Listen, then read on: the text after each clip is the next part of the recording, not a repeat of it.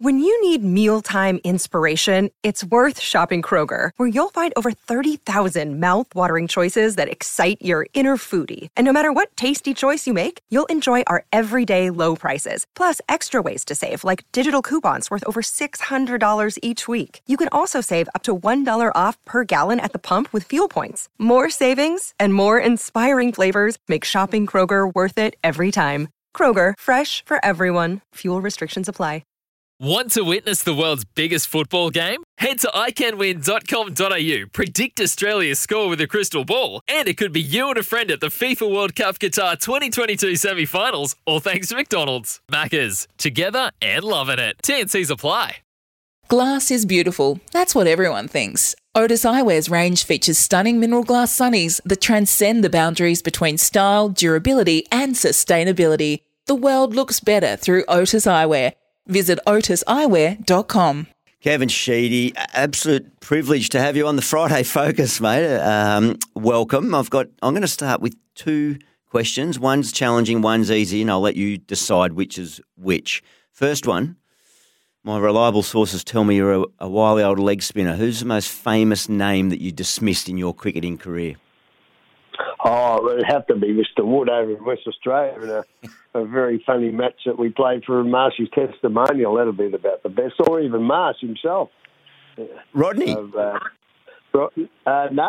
No, Jeff. Jeff, yeah. So it was Jeff Marsh's testimonial game in Perth. And then, of course, Mr. Wood was batting well, and got caught behind by Booney on a wrong.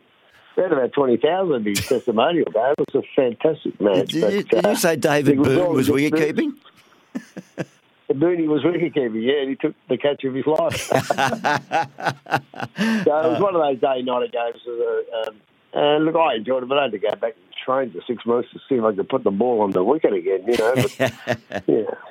Yes. Never got a chance to play enough cricket as I got older because of my damn coaching career took over anyway. That's the way it goes. Yeah, well, other things got in the way, mate. But I've heard good things about the leggies, mate. So it's Jeff Marsh is that name.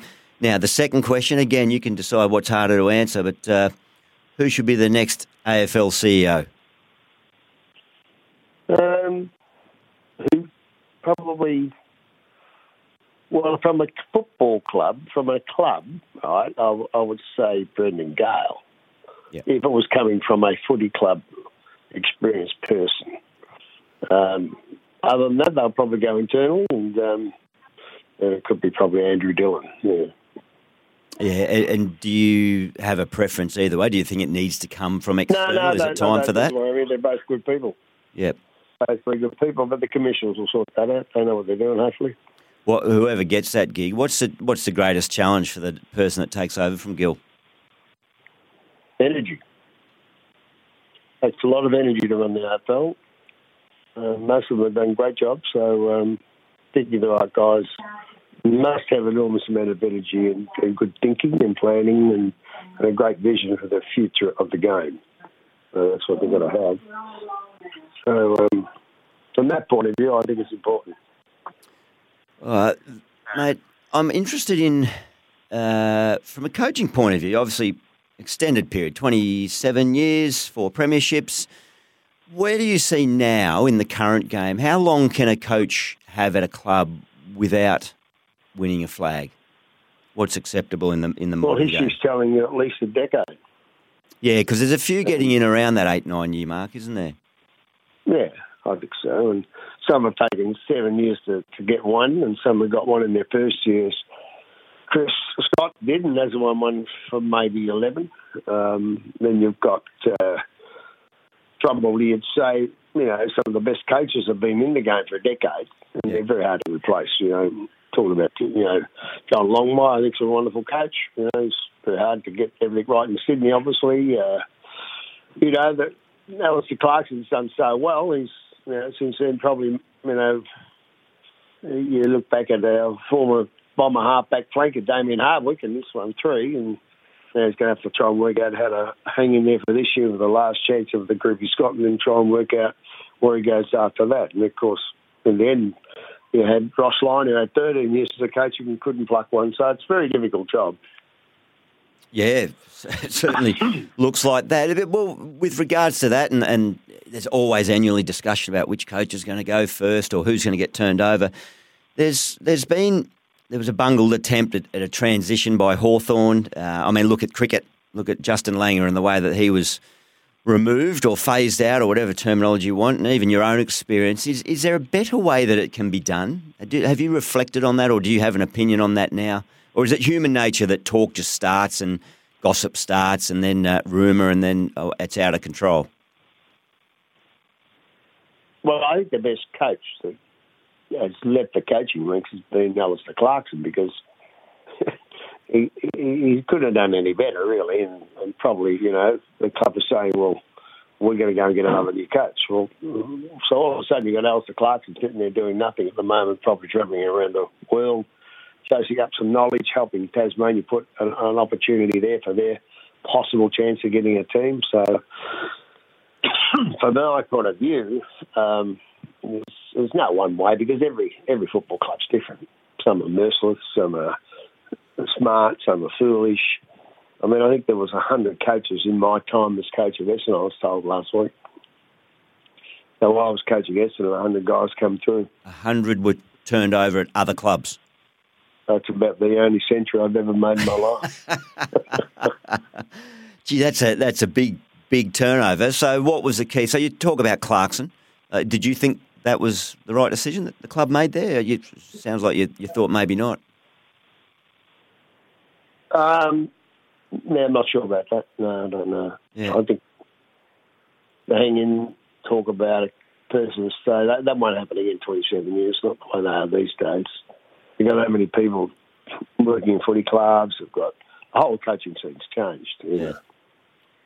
Well, how did you have to reinvent yourself and your message, or was it just the fact that the players came in and they were turned over? It was more to you, was it, about what you were delivering? I think it's about the opportunity to bring people in to help you. My best assistant coaches went on to win grand finals and premierships, and like when you have a look at Mark Williams, got him out of an education system in South Australia, got Dennis Pagan out of sales, and it wasn't out of sales, he was a salesperson. You have Danaher with a computer person, he was, and then Bob and Thompson, electrician. They all had jobs. Yeah. But when the money was put on the table for players to be paid full-time, we had to go and find full-time coaches. Yeah, sure. So, and then, of course, you see Damon Harvick doing what he's been able to achieve. It was marvellous. So, we've had some coaches win premierships along the way, and guys get the grand finals. But Mark Harvey coached Fremantle to a damn good effort, and got chopped up by Ross Lyon and the Fremantle board, and they had their chance and they didn't win one. So that's the way it goes. And now Longmuir is looking very good. Yeah, he is indeed. There's a bit of a buzz over here about that. Not so much the other team here in Perth, the West Coast Eagles. You started a nice traditional rivalry against them back in '93. Was that jacket waving? I'm sure you've spoken ad nauseum about it, but remind us, what was the catalyst for that, and did it become a motivating factor, do you think, for your teams over the years? Oh, look, we were always up against it with West Coast. They're a damn good club. They had a good coach, Mick. He nearly got Footscray into a grand final back in about 85. And West Coast nailed him and got him over there. And no one's won two premierships out of Perth other than Mickey Monthouse. They're very hard to win, let alone two across the Nullarbor. So it was always going to be a definite sort of frosty contest between Mick and myself, because we come out of the same club, Richmond, and we're both back pop players, which means there's not a lot of love there. Like two fast bowlers having a crack at each other. Or two spin bowlers maybe might be the analogy. No, fast bowling, back pocket. Most of the coaches that have won premierships have been back pocket players. They go back to Parkin and Hates and Pagan and these sorts of guys, and gritty little people like Alistair. Yeah. I asked you about that messaging to players, but you're always prepared to take a risk with a style or introduce something different into your tactics to just to see how it went, I guess, or surprise an opponent. If you were coaching now, would you have a development in your back pocket, a tactical development that you would be ready to roll out? Is there something? You had to have more ideas up your sleeve than most if you're going to be a very, very good coach. When we played here, we're coaching. It's hard to be the first full-time ever coach because there's no one to follow. Yeah. So you had your own sort of position, full-time coach of Essendon, first year 1981, and everybody else in the other coaching ranks, even the 5 or 6 superstars like Tommy Hafey and Jeans, sort of people, Brassy and Park, and they're all part-time. So I had to go and sort of forge a way to look at football totally different. So that was a great learning lesson. I did visit and speak to most of the coaches of all sports around Australia and overseas. And I've been doing that ever since. So coaching's been more of a world journey and an Australian journey and a sporting journey for me, not just coaching Essendon. Yeah, no one's more experienced than that journey than yourself. And the way it's evolved, Sheeds, Jack Ginnivan kicks a bag on Anzac Day and goes and has a couple of bevies with some mates. Have we lost our way with what we expect of our professional athletes? Not just footy players, but it just seems crazy. A young fella, his biggest day of his career to that point, I don't know that he got out of control. Is the expectation too high? I think they're too high for certain players, yeah. I do. I think if you want to run it like a military concentration camp or, it's just, I think that... so we don't even talk to umpires anymore after games. Blokes get on the buses, get out of town. They've got to get back and do their rehab. Yeah, I reckon every now and then you sort of say, look, we're going to have an after match and say hello to each other and get back to a little bit of old solid footy. It won't hurt. And it's probably inner soul-searching morale of the game in deep. And, fans get upset when they're laughing and shaking hands after a game. Well, so would I. I don't like that, but that's just probably an old person thinking about, look, get off the ground and don't worry about it. They beat you. Why would you want to be smiling about being defeated? I can't see that any sense in that. So anyway, look, as I say, if I was coaching again, there'd be certain rules that I would apply, but boys want to go and have a beer afterwards. Well, after a great win, a wonderful performance, I was going to have an Australian, even though it's a 6-stone break. Yeah, I reckon that makes sense. Just 2 beers not going to. If you have 2 beers, it's not going to kill you. No, you wouldn't think so. Mate, I didn't drink when I played. I didn't have a drink till I was 36. But you weren't bothered by, as a coach, players relaxing and enjoying themselves? No. As long as they were ready to go when I pressed the button and if they weren't ready to go, well, the whole team suffered. So the whole team looked at those guys and they said, mate, you guys got to pull your head in. Otherwise, this little mongrel dictator Sheedy's like, he'll slaughter us. At least I knew the rule. But you, just a couple of quick more. You coached some amazing players over a long period of time. Was there an opposition player that you would have loved to have coached, or indeed now, someone you observe who's a current player that you go, Jesus, imagine having him in your ranks? Oh, I think Dusty Martin's fantastic. Yeah, I reckon he's pretty good. Shea Bolton, he's a player that you love. I think you should get there. I mean, just remember when I started coaching, there was probably maybe one Aboriginal playing in Victoria, 2 at the most. We sort of, at least we got that right. Victoria, I'm talking about in particular, the eastern states, because West Australia had a lot of wonderful players playing in the waffle and South Australia in their sandful, but Victoria, absolutely terrible at finding out a reason why we were not picking them, and so Michael Long and Nicky Winmar were the first 2 that become fantastic for the major step back into finding more talent in the Indigenous people. Is that your greatest legacy on the game to this point, would you say, that engagement and complete? Oh, one of them, yeah. I mean, I've always loved them. I think the boys are pretty good. Yeah. Some of them get into trouble just like any other person in the whole of Australia. And that many young kids get probably brought up in the knockabouts, and I've had them at Essendon and non-Indigenous boys, and you got to straighten them up. I remember Sack one, he rang me up a week later and said, look, I was wrong, can you get me back? I said, mate, I've just delisted you, now I've got to go put you back in the draft and get you through the draft, so you may end up at another club. So next time we tell you what to do, just get it together, will you, for God's sake. So I'll think about it. And, and he ended up a premiership player. Yeah. So, but he just didn't adhere to what the disciplines and what were needed. And he listed cold called back and came and sat down with his cap in hand and said, look, I really do apologise. I just got a bit ahead of myself. It was a human error. Where no one's perfect, No. The game and the cricket and the sport and the Olympics and, racing. And there's always something happening, and all you've got to do is just try and keep it right.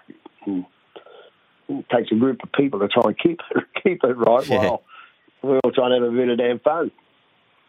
Yeah, a lot's got to go very, very right, doesn't it, to just get to the top level and then actually sustain it for a long period of time. A guy that did it and then it didn't end well at the club, James Hird. Are you in touch with James? Do you see him having a role as a full a head coach again? I know he's involved with GWS at the minute. I hope he does. I think he's a fantastic person, and his major problem that I felt was that he never did any coaching before he became a head coach. And that's very awkward because I'm a great believer in that you do your coaching courses. That's why I started the Coaches Association with Neil Danaher, and they've all come through at different levels of coaching. And of course, in that process, it will be sort of, how do you employ people with a very, very shady grey of integrity over them? And that will come into it because there's a hell of a lot of layers that you've got to look at. So when you start appointing your assistant coaches, all of these sorts of decision-making has got to be involved in coaching courses, particularly when you end up in the top-level course and you're the ones going to present to a board where you're going to pick 8 full-time assistant coaches. And you don't need any scallywags in there. And I don't know whether James had that experience, to be honest, at that time when Dank and Robinson come to the club. Yeah, sure. Yeah, I had an interesting chat with Michael Voss the other day about his perspective on it now compared to when he started at the Lions, and he pretty much reiterated everything you said there. Sorry? He's a perfect example. Yep. Yeah. Straight into his own club to coach for 5 years approximately, gets turfed out by his own club, and then has to go over to Adelaide and look at himself as an assistant working through in another 2-team town. Probably did, 7 or 8 years there? It's a big apprenticeship now, so he should get it right for Carl. I think Carl made a reasonably good decision. Yeah, evidence of that at the minute. Very quickly, Buddy 1000 the other evening. Everyone in the AFL and all and sundry rejoiced. Who's the best goal kicker that you saw? Well, it'll be very hard to beat Ablett and Lockett. I think Lockett doesn't get enough praise. He's kicked over 1,300 goals and played in crap sides. It's unbelievable when you look at it. Not as if he had some of the greatest smart passing ball kickers in front of you, like St Kilda hardly ever made the finals. Swans, well, he got him into a grand final when they kicked a point after the Siren when he beat Essendon in 96. He's kicked over 1,300 goals and probably one of the worst ovals you'll ever play footy in, Moorabbin Oval. Yeah. And I just don't think we ever, for some unknown reason, and I don't know what it is, we always look at, we'll look at Carey, or we'll look at, Lethal Matthews, or we'll look at Ablett, but it's very hard to kick over 1,300 goals, right? Yeah, I don't think, unlikely to be threatened, that one, isn't it? And will never be, I can't see ever being threatened. Not the way we're playing to manipulate the game now, push back, and there's more run there with all these rotations. The whole deal with rotations off the bench is you can push back and defend. Yep. Yeah. Well, mate, So I think Tony Lockett. I mean, I've often mentioned to the city of Ballarat, why don't you just put the statue there now? It'll never be touched. Ballarat, greatest goal kicker in AFL history, Tony Lockett. Should be seeing it as you drive into Ballarat. I don't think too many would argue with that. I started with a cricket-related question. I'm going to finish with one. The great innovative thinker of the AFL system, Kevin Sheedy. Big Bash cricket. What have we got to do to revamp it? You got an idea for us? Look, I'll be honest, I don't. No, I don't. I'd like to revamp Test cricket. Okay, well, that'll do. What are we going to do there? I think the 12th man should be allowed to play. He should be the person that is the swing in the game. Ah, right. Give me a player that can actually do something other than just pouring a drink. Or consuming a drink, depending on the 12th man that you play with. I'm not saying anything about that, but here is a 12th man, not to be used except you're allowed to run when somebody's got to go to the toilet or there's a slight injury, he's just got to get a bit of strapping or, please. I mean, you want to have something in Test cricket which can get to a situation after so many days. Just imagine if, and for the sake of it, we'll just say it was Shane Warne. Yep. The late Shane Warne. Yep. And he's on his last legs as a player. How would you love to have him come into a game as the 12th man and be the swing player at 36 or 8 years of age and be able to change a game? I mean, that would be incredibly, or Miller Ritherton or whoever it is, doesn't matter. I just think the 12th man's not used. And I know there's rules that's cricket and don't touch it, and I know that. But I would look at cricket. If I was running soccer, I'd probably have 2 goalies and no offside. Anyway. I like the no offside call. I like the no offside call, definitely. Okay. Anyway, look, it's all perspective and trying to create the people of the world enjoying this sport, okay? Mate, you've been very busy. I know 150 years for Essendon Football Club, longer than Man United, the Yankees. It's an amazing club historically in Australian sport, not just AFL. I know you've been sharing the 4 Premiership Cups around the regional Victoria. Mate, Kevin Sheedy, thank you so much for taking time to join us on the Friday Focus. Well, I'll be able to see you soon with the Cups, hopefully in about a month when we play West Coast. So cheers to everybody in West Australia, and you keep us safe, keep themselves safe and well. Thank you. Look forward to having you, mate. Thank you. No worries. Bye. Thank you for listening to In Focus with Adam Gilchrist, brought to you by Otis Eyewear. The world looks better through Otis Eyewear. See the range at otiseyewear.com. It's Tyre Power's Big Footy Final Sale. To kick things off, you can get the power to buy 3 and get 1 free on selected Toyo passenger car and SUV tyres. Tyre Power's Big Footy Final Sale can't last. Visit tyrepower.com.au now.